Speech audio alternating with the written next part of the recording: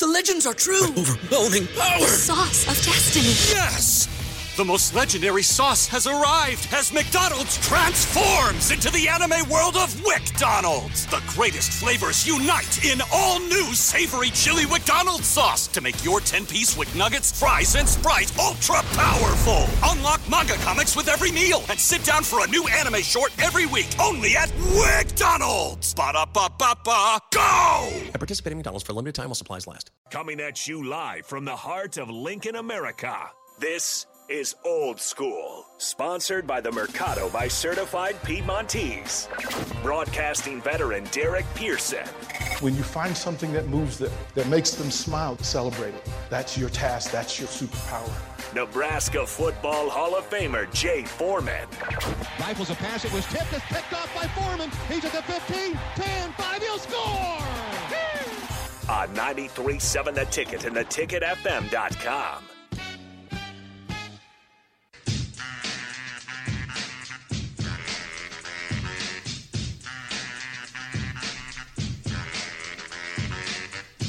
Hello and welcome back to the second hour of Old School here on 93.7 The Ticket, theticketfm.com. Old School, brought to you by the Mercado by Certified Piedmontese. Go out there, get yourself some delicious cuts of meat, some delicious desserts, some delicious pastas, and really whatever you need regarding food, I'm sure the Mercado can hook you up. The Mercado by Certified Piedmontese sponsors Old School.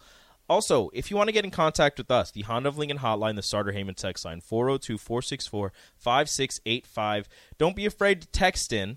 You can't call in because we have a guest on the line, but don't be afraid to text in right now with any questions that you might have. Also, join us Facebook, YouTube, Twitch, and Twitter, the Starter Heyman Jewelers live video stream. But without further ado, I have to do something that if DP was here, he would tell me to hit that man's music. The autumn wind is a pirate, blustering in from sea. With a rollicking song, he sweeps along, swaggering boisterously. His face is weather-beaten. He wears a hooded sash, with a silver hat about his head, and a bristling black mustache. He growls as he storms the country, a villain big and bold. And the trees all shake and quiver and quake as he robs them of their gold.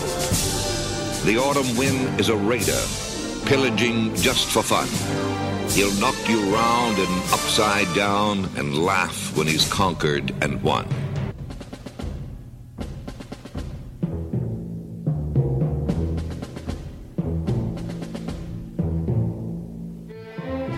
You gotta let it breathe. You just gotta let the drums go a little bit, let it breathe, especially with this music. We are joined on the Honda of Lincoln hotline by the one, the only, Barry Thompson, Fairfax Football Academy. Barry, how are you, good sir? Good and getting better. You give me an intro like that, I keep looking over my shoulder and say, who are they talking about? How you doing, man? I'm doing fantastic. It's been a while since I've been able to talk to you. You know, they switched up the schedules. I'm not with DP and J anymore. Yeah. It's a lot of changes at station going on. That's I guess that's what growth does. So you guys are doing a great job in the market, and I'm listening to all the different commercials and everything else. So congratulations to everybody who's putting in the effort to make that thing go. We are doing everything that we can to grow and get better day by day.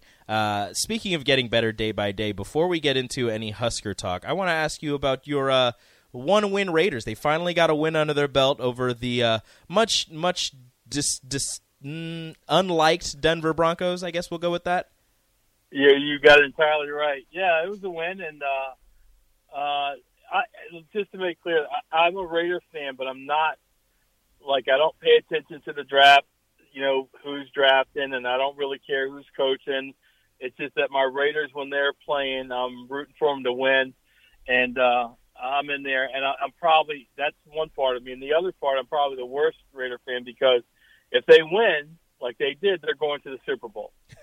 So that's kind of how I did it. Yeah, and it was great to see them beat Denver. Just general football talk. The AFC West, everybody was talking about how tough it was.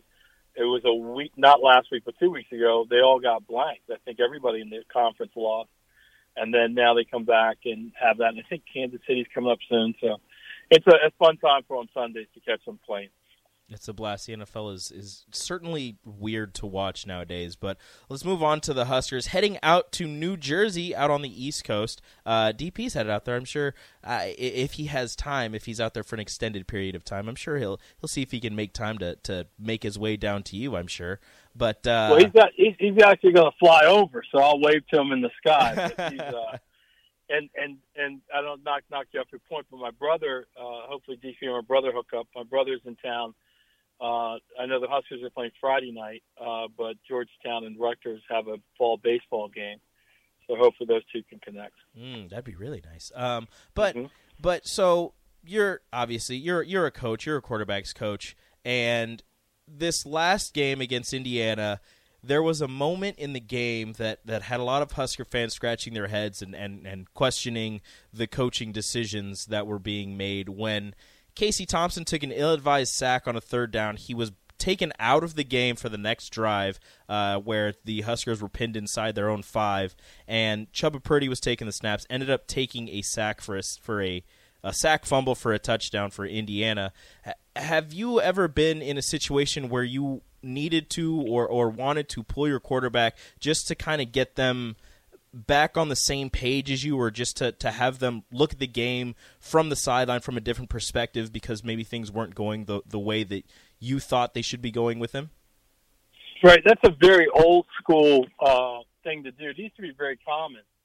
To listeners that are old enough, it used to be very common no matter who the guy was, if he really wasn't going and, maybe a coach would pull him out and get another guy. Even though he pulled him out as your starter, things started going, they'd let the second string guy go. Then that got reduced down to kind of what you witnessed last weekend, which is, hey, let's pull you out. There's some stuff that you're missing. We've been talking about it. I need to talk to you maybe during an offensive possession, and you're going back in and getting this thing right. A little old school, but there's nothing wrong with old school as long as the players understand, what it is. Nowadays the players, you have a chance to talk to them through all the replays that they have available to them on the sideline. You would think that in most cases you can kind of get that done. I assume that was being done. And then here it was maybe making some obvious mistake or not seeing a particular coverage or front or protection a certain way. At any rate, it worked out, didn't it? It did. It worked out very well. Casey Thompson came back in, and he played a fantastic game. So I would say that it worked out very well. And Casey, even after the game, at the postgame presser and the following press conference that they had on Monday, I believe, was saying how he likes being coached hard. And although he didn't like being taken out of the game, he understood it and respected it, and he got himself right back in the game. And both Mark Whipple and Mickey Joseph both understood and were on the same page as Casey Thompson, and they respected and knew that he knew that they wanted the best for him. Yeah, and the key in listening to that, what you were kind of summarizing as I was listening hard, that he said he understood. That's the key, right? So that it's explained ahead of time and it's understood that this is why this is being done. And even if the player doesn't fully agree with it, at least he understands, what's going on. I've worked with coaches who've told me in advance that they said they would come to me and say, hey, sometimes I'm going to yell at the quarterback. I said, when I yell at the quarterback, I need you to back me up. Now, I said, okay, because I'm working for a head coach, and this may be a little subversive, but I said, okay, well, the first time you need to do that, let me do it. Now, knowing my guys, I didn't think that was the right tactic, so I actually told them, I said, there's going to come a point in the game where I'm going to look like I'm yelling at you, and understand the reason I'm yelling at you is because I want to get the attention of the other players on the team, right? So as long as it's understood, then the player doesn't have to necessarily agree with it. In this case, it sounds like he did. But the understanding part is really big in any aspect of coaching. I guess that's what I'm trying to say. No, That's great. That makes sense. Yeah, it makes perfect sense. And I guess I kind of wanted to dig deeper on the coaching aspect of things. We're 4 or 5 weeks into the Mickey Joseph interim era at Nebraska. We're 3 weeks into the Bill Busch defensive coordinator, interim defensive coordinator era at Nebraska, and there was such a stark difference in the way that this Husker team played from the week of Oklahoma through the bye week to the week of Indiana that I'm not sure. I've never been in the position of a coach. I'm not sure how much of a difference a coaching staff can make mentally on a team that they can play at such a different level from 1 week to the next. Well, understand the jumping off point with this squad. You guys know the numbers. How many? What was the record in one-score games? Roughly, just give me a number. It's just I won't hold you to it, but roughly, what was it? Probably like 0 or 1 in 10, something like that. Yeah, was it in the 20s even? It might have been just through all the years. Digits. Yeah, we can agree it's double digits. Yeah, so it's like 1 in double digits, one-score games. Okay, that one score. So even despite the dysfunction, this group of guys, this program as it was constructed, was able to get them in what I call 50-50 games, a volume of them, not just 1 or 2, but a volume of one-score games. They just weren't coming out. So that's a pretty good leaping off point to get things corrected. Now, typically when you come into a situation like that, there are a couple things that you want to do. One, you want to get rid of anybody who's not with the program. Like, you want to do that right away, right? Because it's just the easiest thing to do. It sends a message, and this is what we're doing. The second thing that you want to do is you want to simplify everything for the players. You want to reduce the amount of if-then scenarios for the players. Those two things, coming in, demonstrating one way or the other that you have the authority to coach this group, and then getting rid of anybody who's not with it, player, coach, assistant, secretary, doesn't matter, getting them out, and then reducing the if-then scenarios for the players, you're going to see improved play. The players aren't confused. They're not worried about making mistakes. They're ready to go out and play, and everything is clear for them, right? And that's the classic, hey, we can get them playing faster type thing. Right. Mm-hmm. All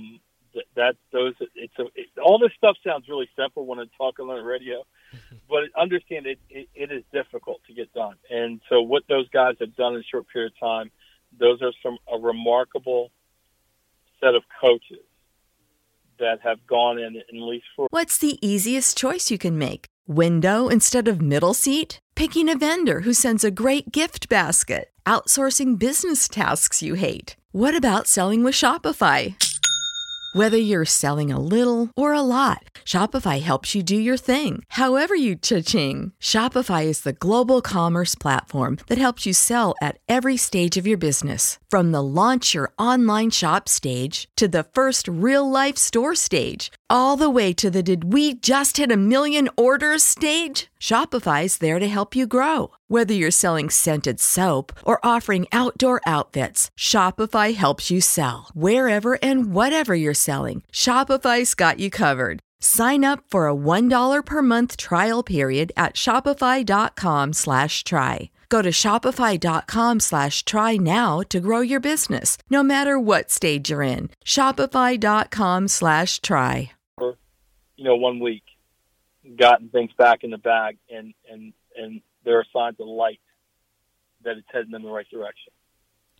We're speaking with Barry Thompson, Fairfax Football Academy, and you mentioned something during that answer that kind of took me back to two instances, really, and that was you said that slowing things down and getting back to the basics, where Bill Busch said that they're kind of stripping the defense down and they were getting back to the basics, and they were starting with just lining up correctly, just making sure that before the ball is snapped for the opposing team on offense, that everybody on the defense is lined up in the right spots, and also that Adam Carricker was on with Vershawn earlier this week and said something to the tune of it seemed like the defense wasn't thinking as much and they were just going out and being athletes.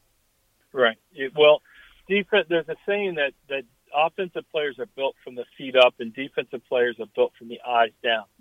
So all defenses, their intentions are to whatever alignment, whatever 5-2-5, 3-5-5, tight, over front, under front, bear, TNT, whatever you want to call it. The base intention is to be gap sound, meaning that all the run gaps that are available are to be covered, whether you're a one gap player, two gap, but they're all accounted for, right? And then after that, then you build your coverage or tying in your coverage to what's being played in front. So the lining up part, that's what that is. Against formations, how do we want to line up? And then after that, each player defensively has to know exactly where his eyes need to be. And they have to have the discipline, and they have to have the trust that key is going to take them to the right spot, right? So defensive players are built from the eyes down, because once you get them lined up, and you'll watch this, you saw some of it against Indiana if you go back and watch it, especially the guys at linebacker and second, they'll have calm feet. The ball snaps, and their feet are moving in a very purposeful manner. And what that is their eyes are taking in the key, and then boom, you see a reaction, right? Mm-hmm. And when you get 11 guys that are doing their 1/11th like that, everybody always seems like they're in the right spot, because the coaching staff has said the tape and say, hey, this would want to play in this down distance, this formation. They take care of the calls. You go out and play the defense. Okay, that makes sense. That makes sense. So kind of building on that is, getting people lined up, making sure everybody's in the right spot. The defense, one of the major changes that was made was taking out a high-level transfer corner and inserting a true freshman, his first game action at Nebraska, a night game against a team, for his interim head coach's second game ever. What would you, as a coach, say to a Malcolm Hartzog, a true freshman, going into his first game in such a kind of pressure-packed situation? Well, if they remove this high-level transfer and they put the freshman in, that kind of goes to, well, let me answer your question. I would tell them go play.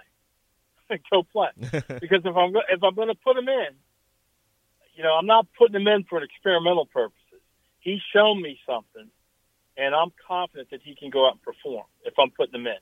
This isn't a scrimmage, right? This isn't some feeder league into the Big Ten. This is the Big Ten. Mm-hmm. I'm not putting him out in the field unless I'm confident he can do the job. He's demonstrated to me in multiple practices that he knows what he's doing. He can make the plays. Whatever I need to see in practice, I've seen it. So what would I say to him? I would say, go play. Now, that's another thing I was talking about earlier. When you come into a situation like that, there are people who, when things change, they're not going to be with it one way or the other. And the sooner you can get rid of those people, get them out of the way, the better off that you are. And I don't mean that in a bad sense, right? Like, I don't know this high-level transfer. But, there might have been stuff that he was missing. Maybe, I can't speculate. All that I know, when you make a switch like that, a less experienced guy versus an experienced guy, the inexperienced guy is more with whatever they want to do than the other guy. You got me? Yeah. And so the quicker you make those changes, the better off you are. And you will be surprised when you start playing enough, especially as a team. You go back and look at the team, there are a lot of pieces that don't make sense. There are a lot of pieces that don't make sense, but you got a collection of guys that are doing what needs to be done. And a word that some coaches use, they don't use a lot, but this word of alignment, right? That everything in the program, from the janitor through the third string long snapper, that everybody is grabbing the rope at the same time and pulling it in the same direction. That's what's really important to getting teams to go out and play and maximize what they're capable of doing. Barry, hey, this is J4, man. I just popped in. Hey, man, I've been fighting traffic for whatever reason. Everybody on one of the roads to get me in. It usually takes me 6 minutes, but it took me 17. But I know you were talking about Casey in the quick pull, and I want to get. Here's my view on it. I've been yanked before. And I've coached, and I think sometimes, there's never a right time to yank somebody, right? It's just like when you feel it. Right. I think the only problem I had with it, and I think sometimes you do it early to kind of wake them up a little bit, right? But I think the only problem I had with it is the drop back pass deep in your end zone. You run it twice and drop back on third down. If I'm a defensive coordinator, if you ran it twice, if you run it a third time, I think I'm gonna get off the field. But right. I'm blitzing you, and I'm gonna make sure I hit you. And then obviously you saw what happened. I think more or less the call there, and at the end of the day, you tell your quarterbacks they need to keep a hold of the ball.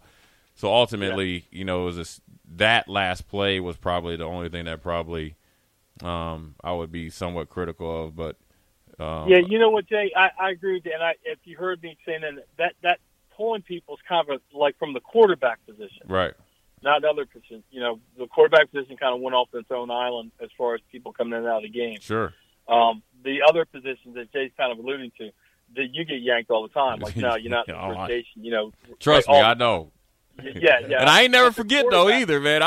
I know every coach that pulled me too. Every time I see Coach Samuel, I saw Coach Samuel Oklahoma week. I reminded him, man. I said, man, listen here, man. You remember when you took me out against Texas? They gave up that big run, man. You know what? Hey, they didn't score while the homeboys were in there. Absolutely. Look, I'm gonna tell you a funny story about coaches. Anyway, but from the quarterback perspective, Jay, that's kind of disappeared. Yeah. Right? Like nobody. So that was kind of new. Now, what I want to know from is I need to see the all 22 of those particular play, and to me, the reason that you would yank him on that thing, there's something that he was told about that call, that situation, right? Something, right? And it wasn't executed. Yeah, it wasn't executed. I think from watching from up top, the play that they hit in the fourth quarter, the skinny post, that was open. Mm-hmm. In that series, or at least in that last particular play. But also you have to have a sense of reality of, and this is why I have another question for you. But the sense of reality is the pocket at times is not as clean. Like the play call can be good, right? Right. And talk about this. The play call could be good. But you're watching down the field as a coordinator, right? Because you see the ball snap, you're looking for a safety or whatever you're reading. If you're reading the linebacker safety or whatever it is, you're looking at that. Yeah. But you ain't looking at that line because that line ain't them passing lanes ain't clean. Right. So that changes the way you speed up and what you decide to do in a pressure situation.